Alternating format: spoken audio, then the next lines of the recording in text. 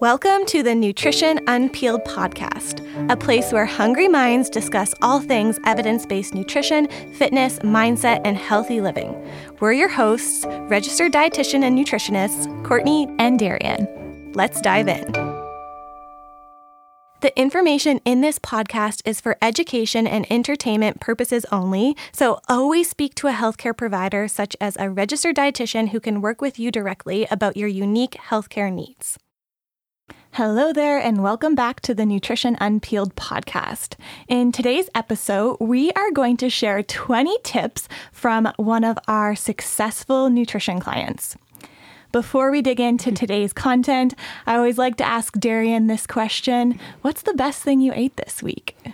You know, I had to think about it for a minute, but a friend of mine was making some homemade hamburger soup, and she had sent me a photo. I was like, oh, that looks so good. And then she brought me a bowl. So it just was like so just like nourishing. I feel like I like hamburger soup. Yeah, and I don't make meals like that for myself sometimes, and it reminded me of like my mom used to make hamburger soup, and it was so good. So that was probably the best thing. Oh, that's an awesome one. What about you?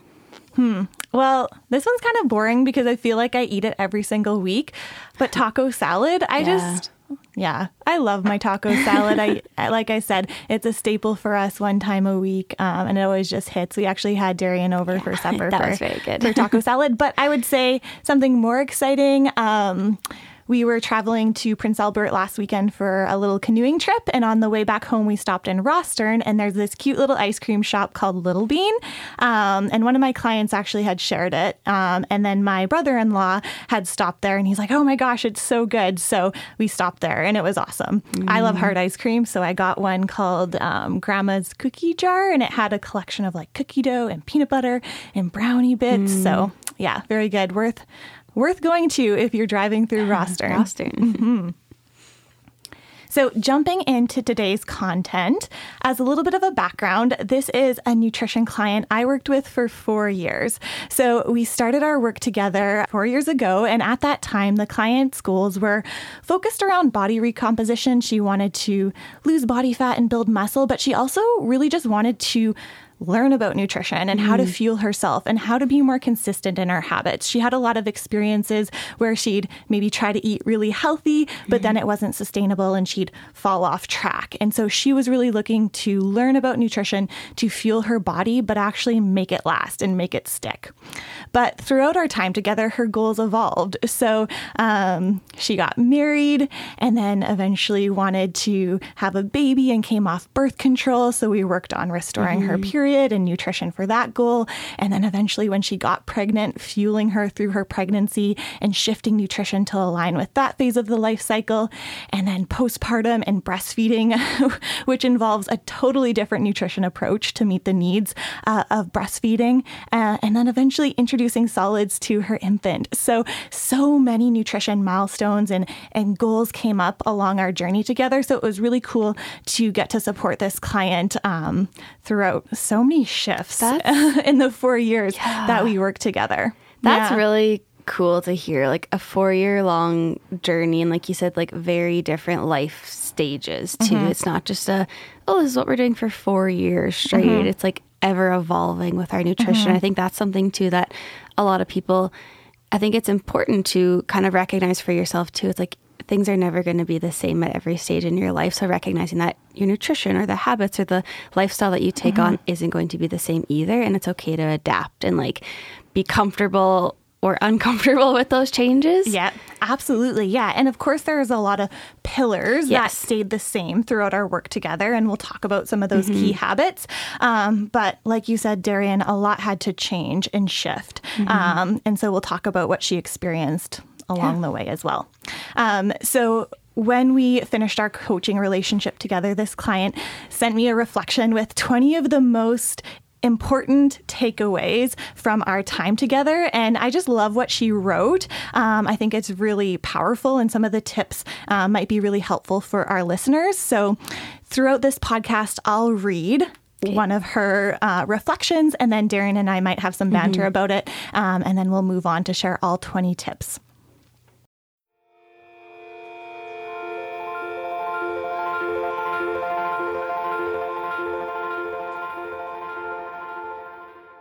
The first reflection my client shared was to add protein. She said, "For me, this was the first change I made with nutrition, and it was life-altering, all capital letters. No joke, this will forever be a staple life habit for me when I feel like I'm floundering. I will always refocus on protein above all else. I know I feel my best on 30 grams or more of protein per meal and snack. I remember when I first reached out to you and you had me track my nutrition. I was sure I was a big protein eater, and I was shocked when you gave me feedback that I wasn't getting even close to the protein I should be consuming."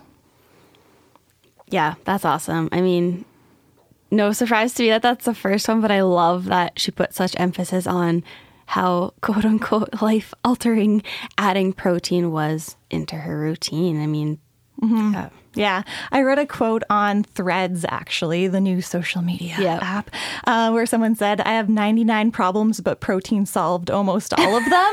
And I'm like, it's so true.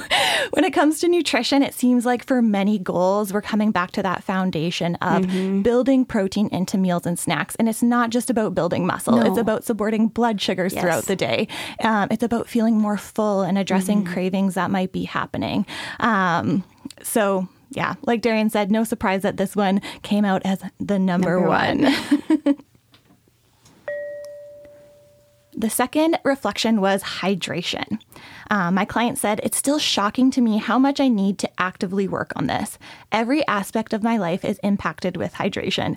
Adding electrolytes is helpful, but at the very least, adding water is always key.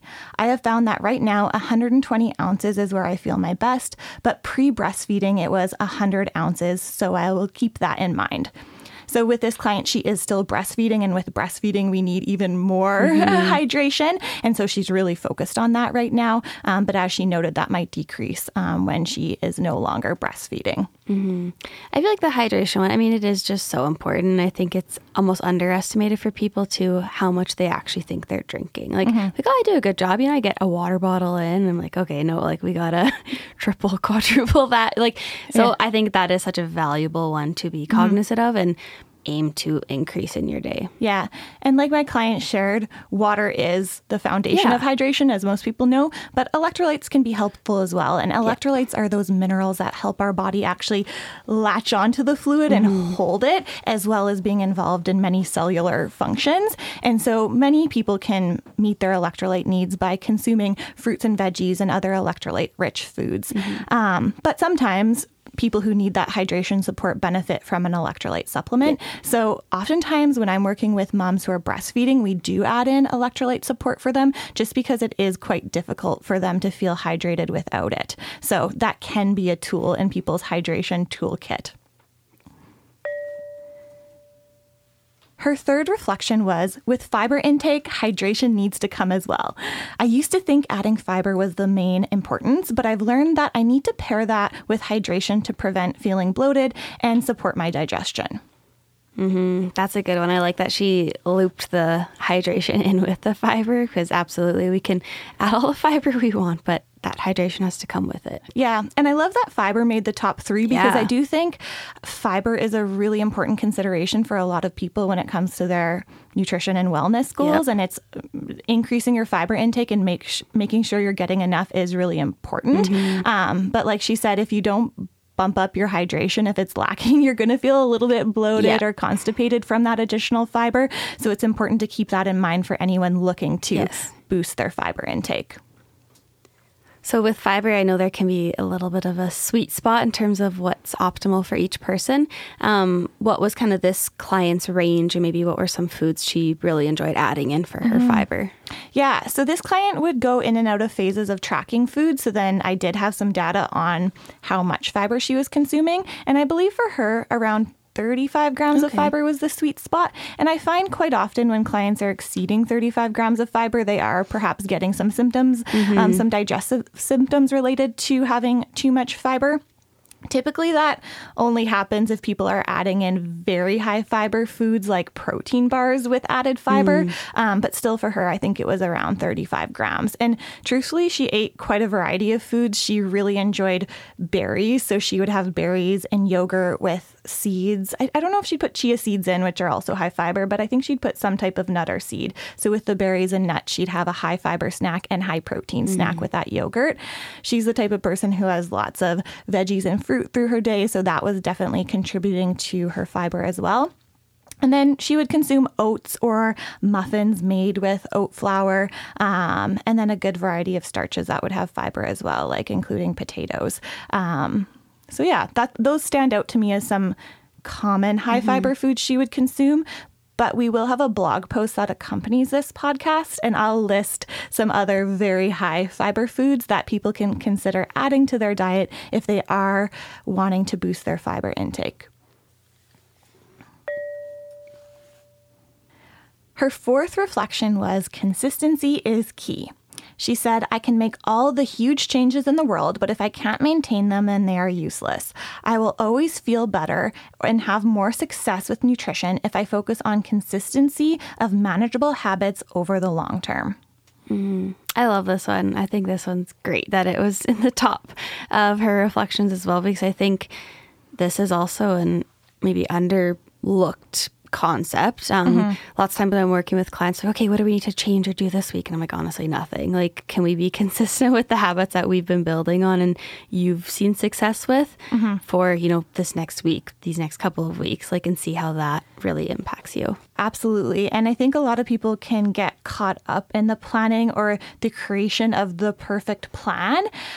But for many of us, and I would say most people I work with, we can't make a 180 change with our habits anyhow, where we go from 0 to 100 and follow this like perfect meal plan we've created, our perfect training plan. So it's better to bite off a small chunk anyhow and be successful with it for a week and then grow your habits from there. And I find that approach helps people build not only consistency, but confidence. So they're doing what they say they're going to do and have a high level of self-integrity through the process of changing their lifestyle. Her fifth reflection was, movement is a pillar for me. I feel my best and my other healthy habits fall into place when I have consistent movement in my weeks. I need to thank you for telling me about street parking way back when, as it has been the perfect program for me. I can see myself using the program for life, to be honest. I love it so much. So just a little bit of a background. This client did want to adopt regular movement and exercise into her routine, but she wanted it to be something that could be sustained. And in brainstorming what her options were, we decided an at-home program would be best for her and actually allow her to be consistent. So I directed her towards an online program called Street Parking. It's kind of like a CrossFit at-home program, and she ended up loving it. It was awesome that she enjoyed it and she picked it up. And like she said, she's going to continue with this program for life, perhaps. But we did really discover for her how important movement is, not just for her physical health, but her mental and emotional health. Throughout the changes she experienced with pregnancy and postpartum, body image came up quite a lot. Whenever our body is changing drastically, I think it's common to experience a shift in our body image. And we found that anchoring and movement was really helpful for her to have more positive body image. And so using movement, not necessarily to change her body, but to feel strong in her body, was a really important focus. Yeah, I think, I really think that one is so important. And you kind of said like finding one that really worked for her and resonated for her. And it was a form that she really wanted to do and could stick to. And I think that's so important too. Yeah, it kind of pulls back to the consistency piece. Yeah. Like she knew if she said she was going to go to the gym 5 times a week, she wouldn't actually be consistent and have success. But if she chose something that was realistic for her lifestyle, which was working out at home, then she could be successful. And she definitely was with this program. Her sixth reflection was, time outside is another pillar for me. This is always grounding for me and key for my mental health.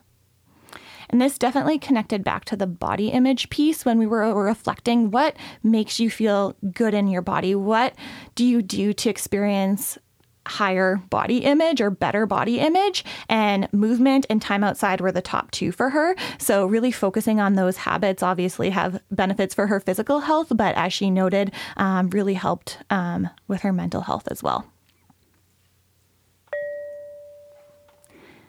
Reflection number 7. My relationship with food doesn't have to be and shouldn't be just about fuel. I have come to appreciate the joy in food and our experiences around food.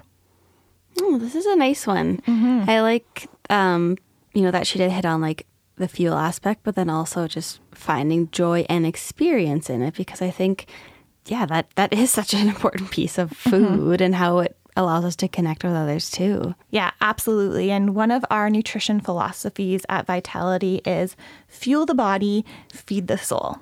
So the fuel the body piece is very much connected to our physical health and choosing nutrient-dense foods that support physical health and perhaps even align with specific goals. Maybe it's managing a chronic condition or changing body composition. It could be improving fitness or maybe increasing energy. And so choosing nutrient-dense foods for our physical health is very important, but so is feeding the soul, which I describe to clients as being the connection piece of food to our other values. So it might just be the pleasure that we can take in food and the joy of eating food that we love, but it could also be eating food with other people, like friends and family, or now for my client, her child or her husband. Yeah. And so food is connected to creating memories and having experiences with people. So sometimes it's very valuable to be enjoying food, even if it's not the most nutrient-dense choice, knowing that having that food is actually improving our health by connecting us to the people we love or experiences that are valuable to us. And so, like I said, even if it's not necessarily supporting our physical health, it's supporting our whole body health in a different way.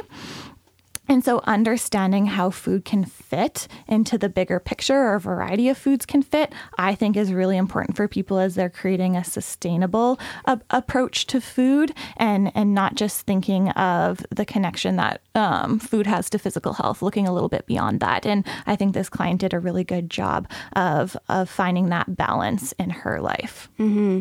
And I find like a lot of my clients, it actually makes them more consistent with their other choices when they really do embody that fuel the body, feed the soul approach. Like, oh my gosh, that just makes so much sense. And then it just seems to trickle over into like every connection in their life, and they're able to really make intention in their choices on either end of the spectrum. Yeah, absolutely. And I have had clients say like, oh, if I was feeding the soul, I'd just like eat ice cream and chips and candy all day.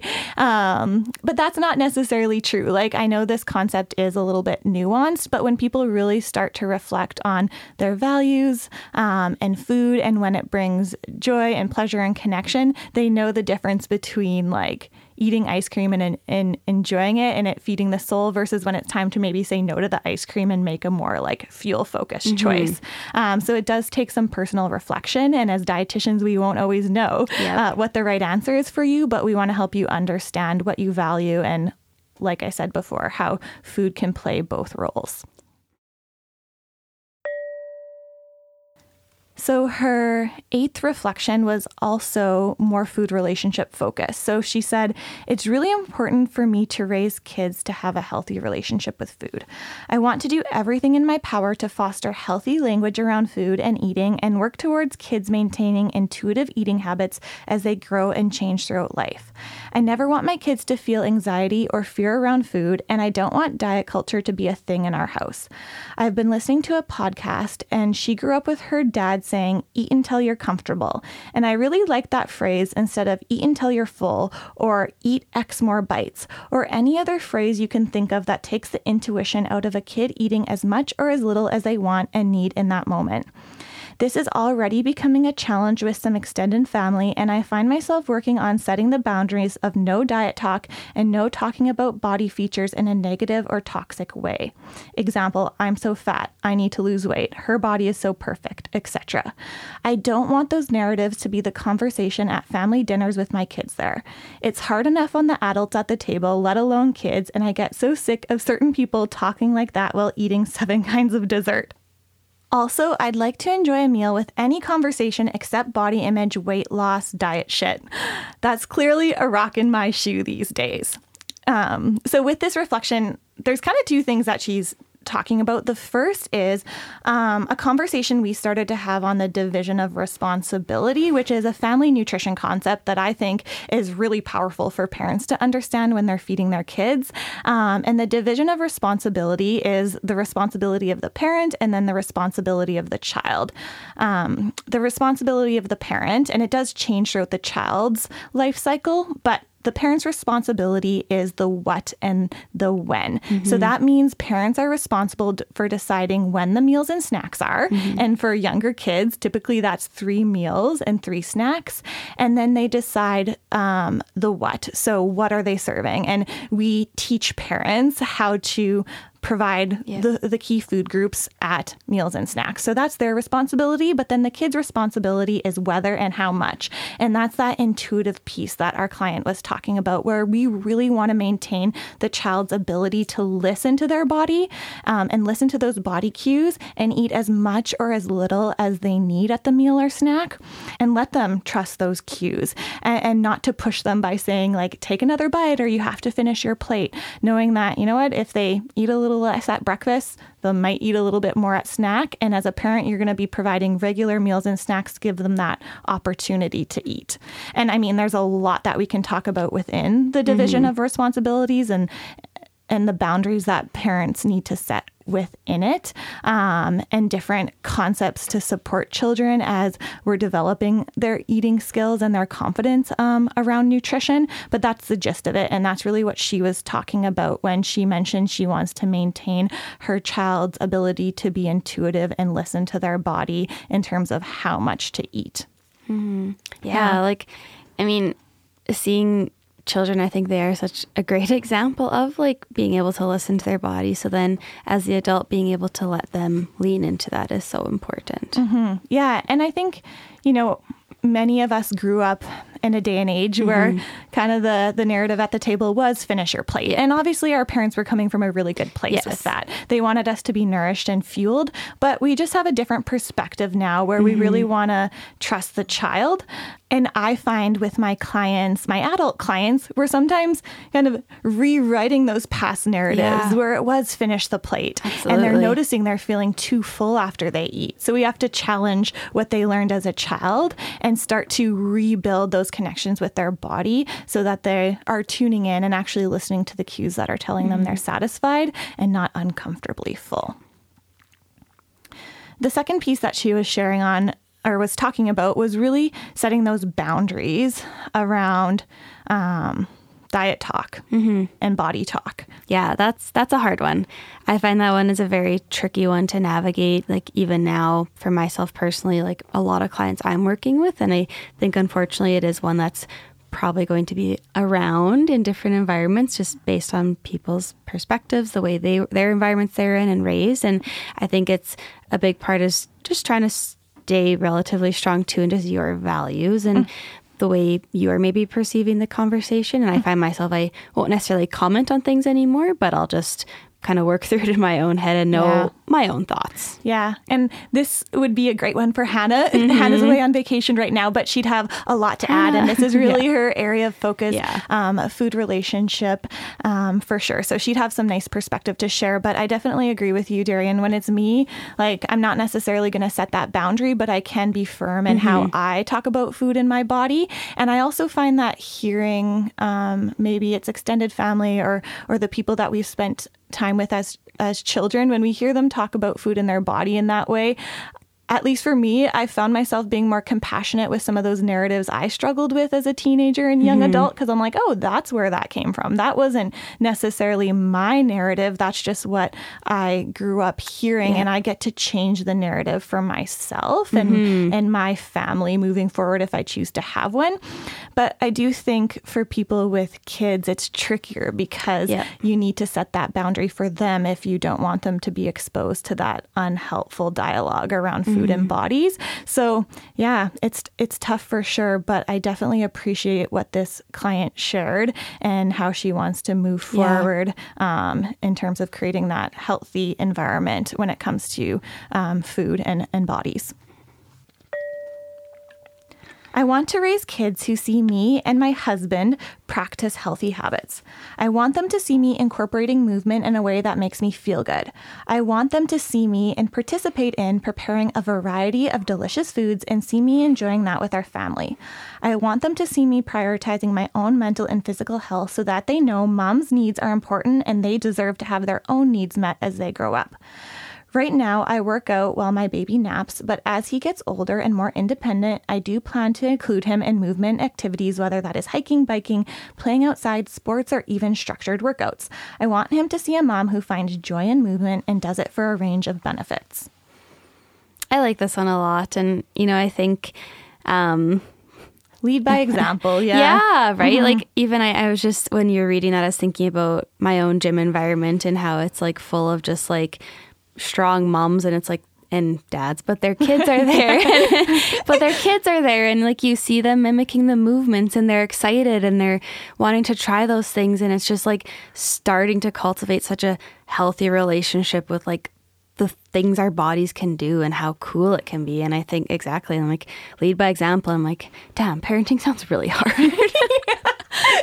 Oh my gosh. Yeah. But I love what she talked about too, even on the food side of things. And we talk about that with parents, involving kids in the process of cooking and grocery shopping and preparing foods, obviously like safe tasks for whatever age they're at. But when kids are involved in the process, they're more likely to take part. So that's a tip we often share. If we're trying to get our children enjoying fruits and vegetables, for example, well, let's have them wash them or chop them or prep them. And when they're involved, they're going to be more curious about it and they'll want to try it. So we talked about the division of responsibility as a big concept in terms of the parents deciding the when and the what and the children with the whether and how much. But there's other tips to ensure that children are more successful in their eating. And one is to involve them in the process. Yeah. That reminds me of our dietitian friend who loves to post videos of his two boys helping him cook. And it's just, I love it. And like, they're going to probably just have such a positive like food experience and like be open to trying new things because they're so heavily involved in cooking. And they're like elaborate meals too. It's like not just like cooking craft dinner. It's like they're making omelets and like these delicious pasta bakes. And I'm just like, oh man. That's awesome. Yeah. Number 10, sleep. My client says, I can't summarize this easily, but sleep is key. I know I do best with 7 to 8 hours of sleep each night, and I have a range of habits that help support that. I know I will continue to have seasons where sleep is less than ideal, but I know what I need to do to prioritize this when I'm able.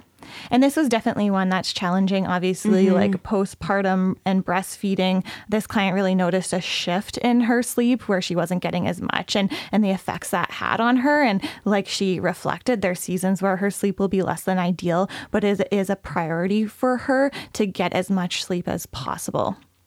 And I would say that one could be like definitely up there in the top 3 for a lot of people. Getting enough sleep is so vital and affects us in ways beyond just having better energy. For example, people who struggle with food cravings, that can definitely be exacerbated by poor sleep. And so oftentimes when we're tackling many of the goals we're working on with clients, like, food relationship goals or fitness goals or body composition goals, getting enough sleep is a foundation or a pillar in that. It really is.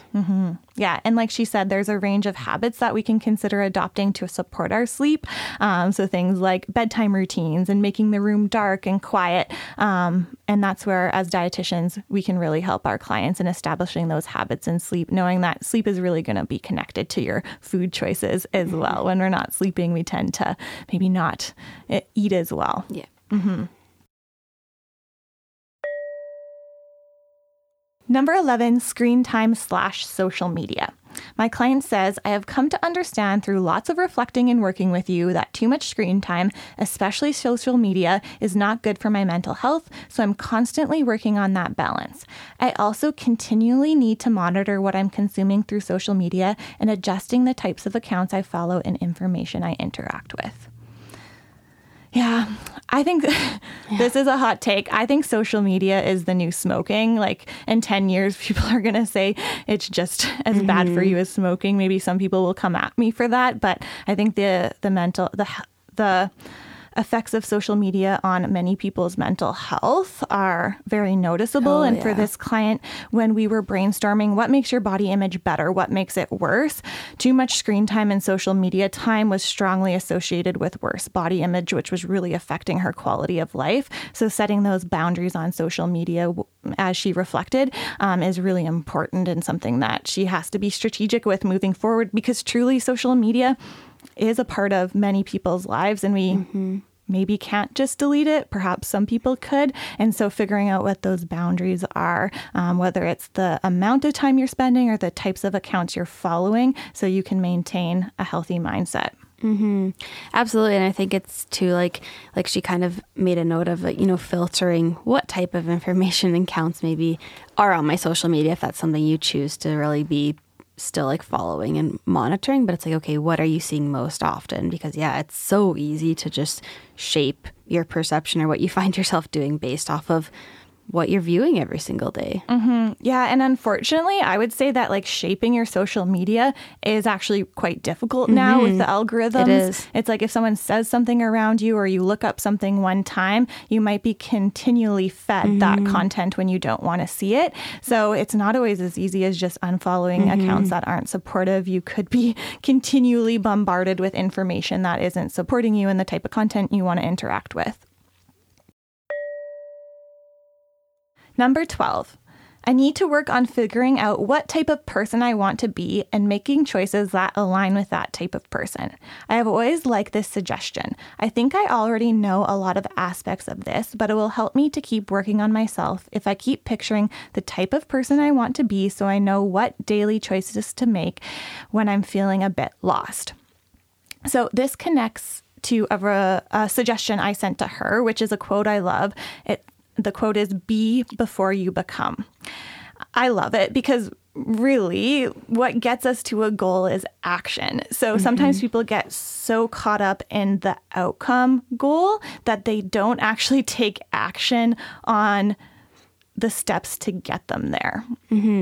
So whenever I'm working towards a goal or I'm working with a client towards a goal, I want them to tell me, what is the goal or what type of person do you want to be? Because that gives it direction. But then we have to brainstorm, okay, what are the daily or weekly actions to get you there? And you need to become that person. So for example, if someone was I want to be the type of person who has a lot of energy, well, it's okay, what would an energized person do? Well, they probably go to bed and get 7 to 8 hours of sleep. They'd probably be drinking enough water. They'd probably be meal planning so that they have balanced meals and snacks through the day that support their energy levels. They'd probably be going out in the sunshine and capturing natural light. They'd probably be adopting a regular exercise routine. So instead of wishing and hoping that we have more energy, let's just take action on what's in your control to improve your energy level. And that works with everything. So for example, for myself personally, I wanted to become a confident runner. So it's okay, that's an awesome goal. That's the type of person I want to be. But what would an awesome runner do? And we can break that down to they'd be running weekly. They'd be getting enough sleep. They'd be fueling their runs. And so eventually when you take those actions for long enough, you experience the shift physically. But as this client said, you become that type of person. So whenever we're feeling lost, what do we need to focus on today? What are the actions? That's what's going to get us there in the long run. Yeah, I love that one too. I think that is so empowering. And that quote, "Be before you become," like it sounds like such a simple statement, but it is really empowering. It's like, yeah, what do I need to do to get there? And like being able to like kind of work backwards in the process before we can kind of get to that end goal. Yeah. Yeah. And if anyone wants to dive into it further, I think James Clear in his book Atomic Habits does a great job of highlighting identity change and a lot of these concepts. So that would be a great read. I feel like everyone's read that book, but if you haven't, read that book. In the 13th reflection that this client shared with me, she came back to the concept that we talked about called the division of responsibility. So she says, I am in control of what food I offer my child and when I offer it. He is in charge of if he eats and how much he eats. It's my responsibility to prepare and offer the variety, and the rest is up to him.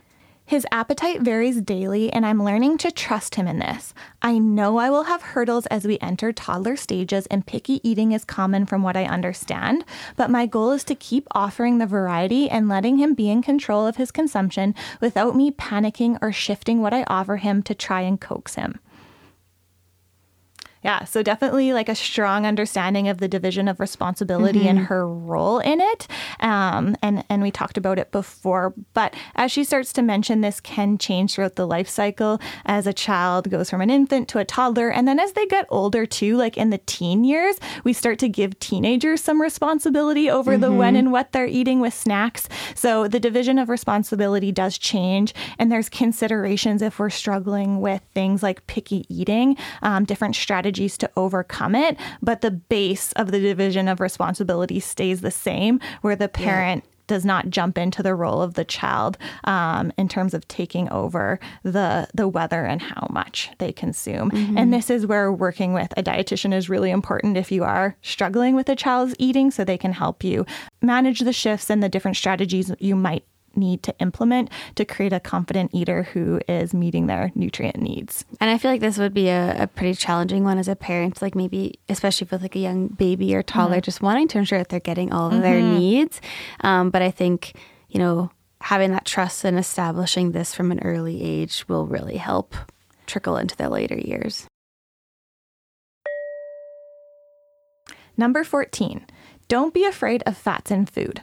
My client says, fats help me feel satisfied and remain full for longer. Fats contribute so many benefits to my health and enjoyment of food.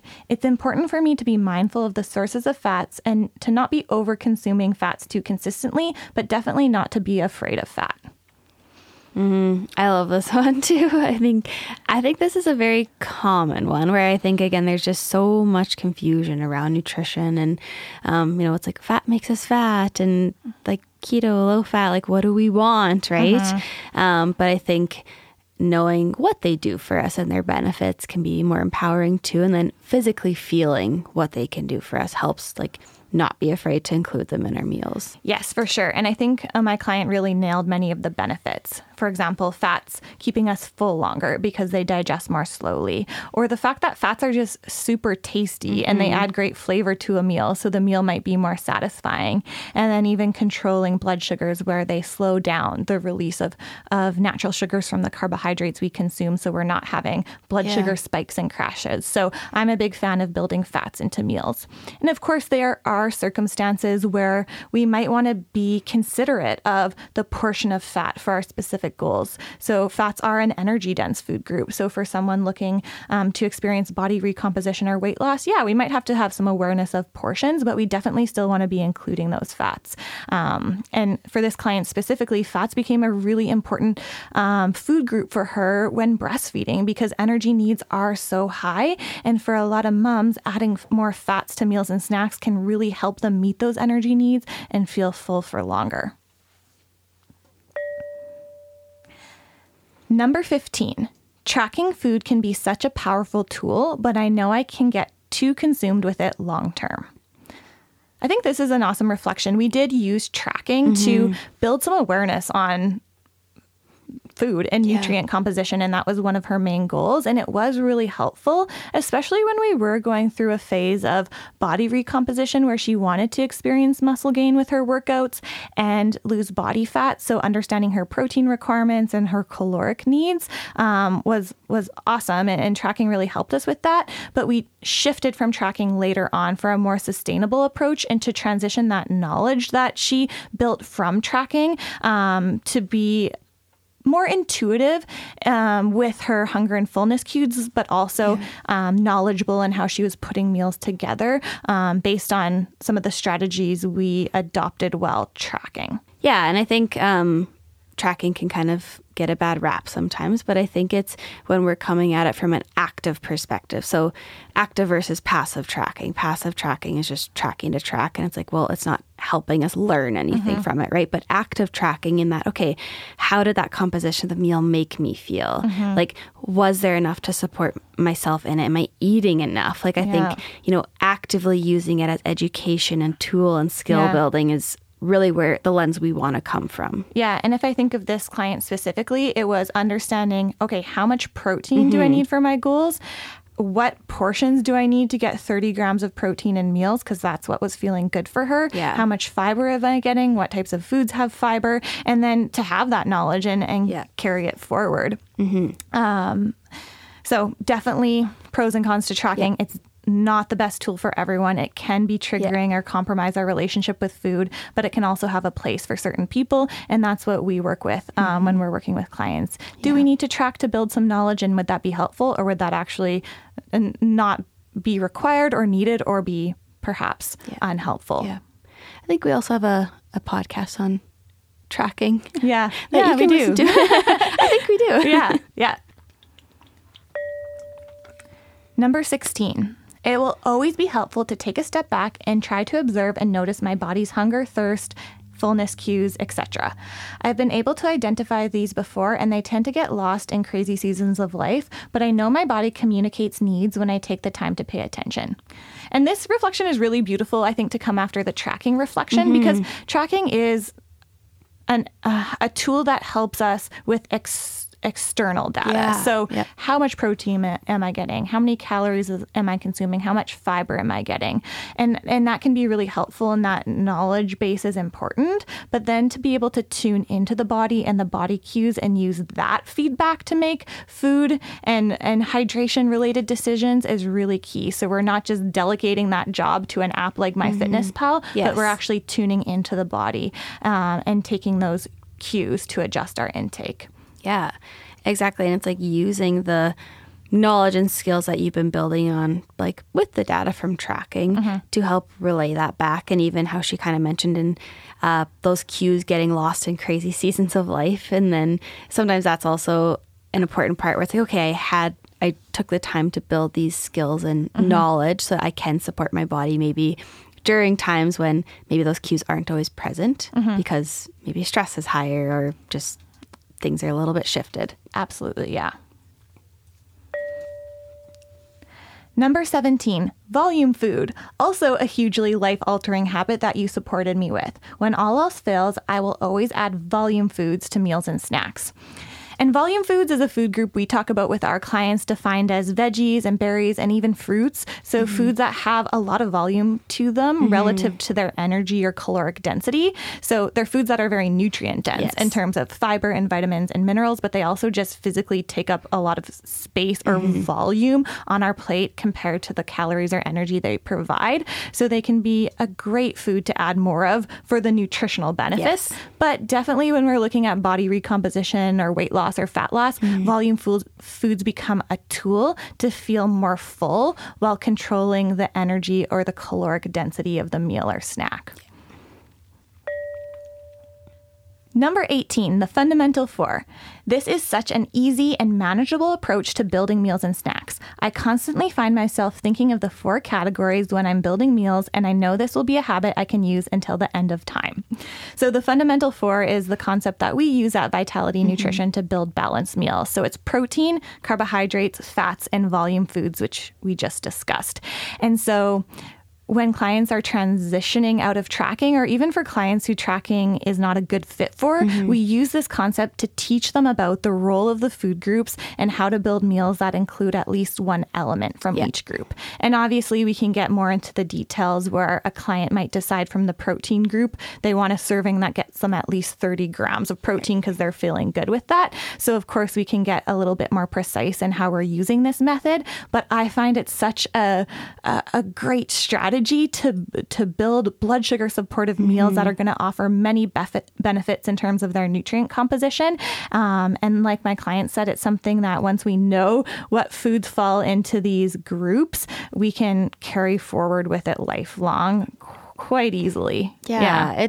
It's honestly like, it's kind of just a mental blueprint and like this little checklist that you can be thinking about at each meal. And I agree. I think a lot of clients really just embrace the concept too, if they're not tracking especially. And it's like, okay, this gives me that checklist to think about at my meals. And then I can reflect on how I felt, or if I maybe missed one of them at a meal and how that made me feel. Absolutely. And if we think of it as a bigger concept in terms of family nutrition for this client, well, it's also important that when she's offering a meal to her child, she's offering something from the protein category, something from the fat category, something from the carb category, and veggies and fruits, which would fall into that volume category. So they're meals that work for her as a mom, but there are also meals that work for her entire family.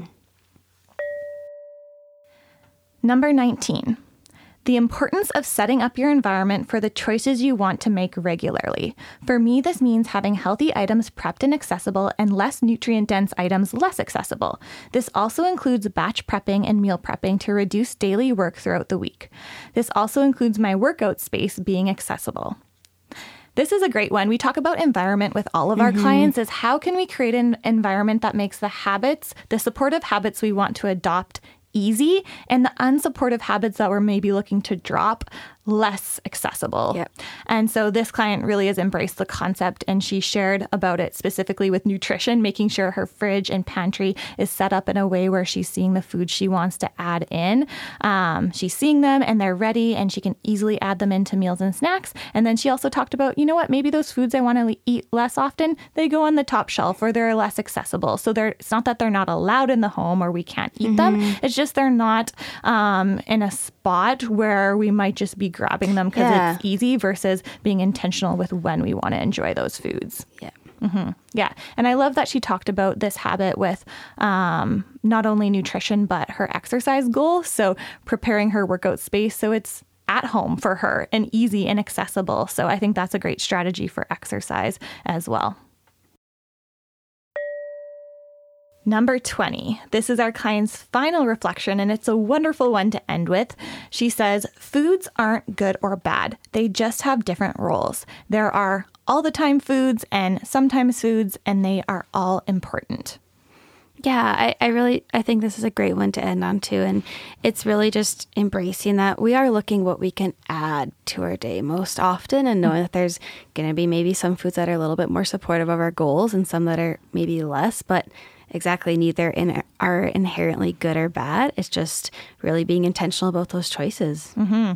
So if you are interested in learning more about many of the concepts we discussed in today's podcasts, we invite you to tune into our blog. I'll leave a link in the show notes, or scroll back to previous podcast episodes where we touch on many of these nutrition-related concepts. Thanks for spending your time with us. To further fill your plate, follow us on social media using the links in our show notes, or visit us online at vitalitynutrition.ca. And as always, we welcome your ratings and reviews wherever you listen to podcasts. Stay fed, stay moving, and stay well.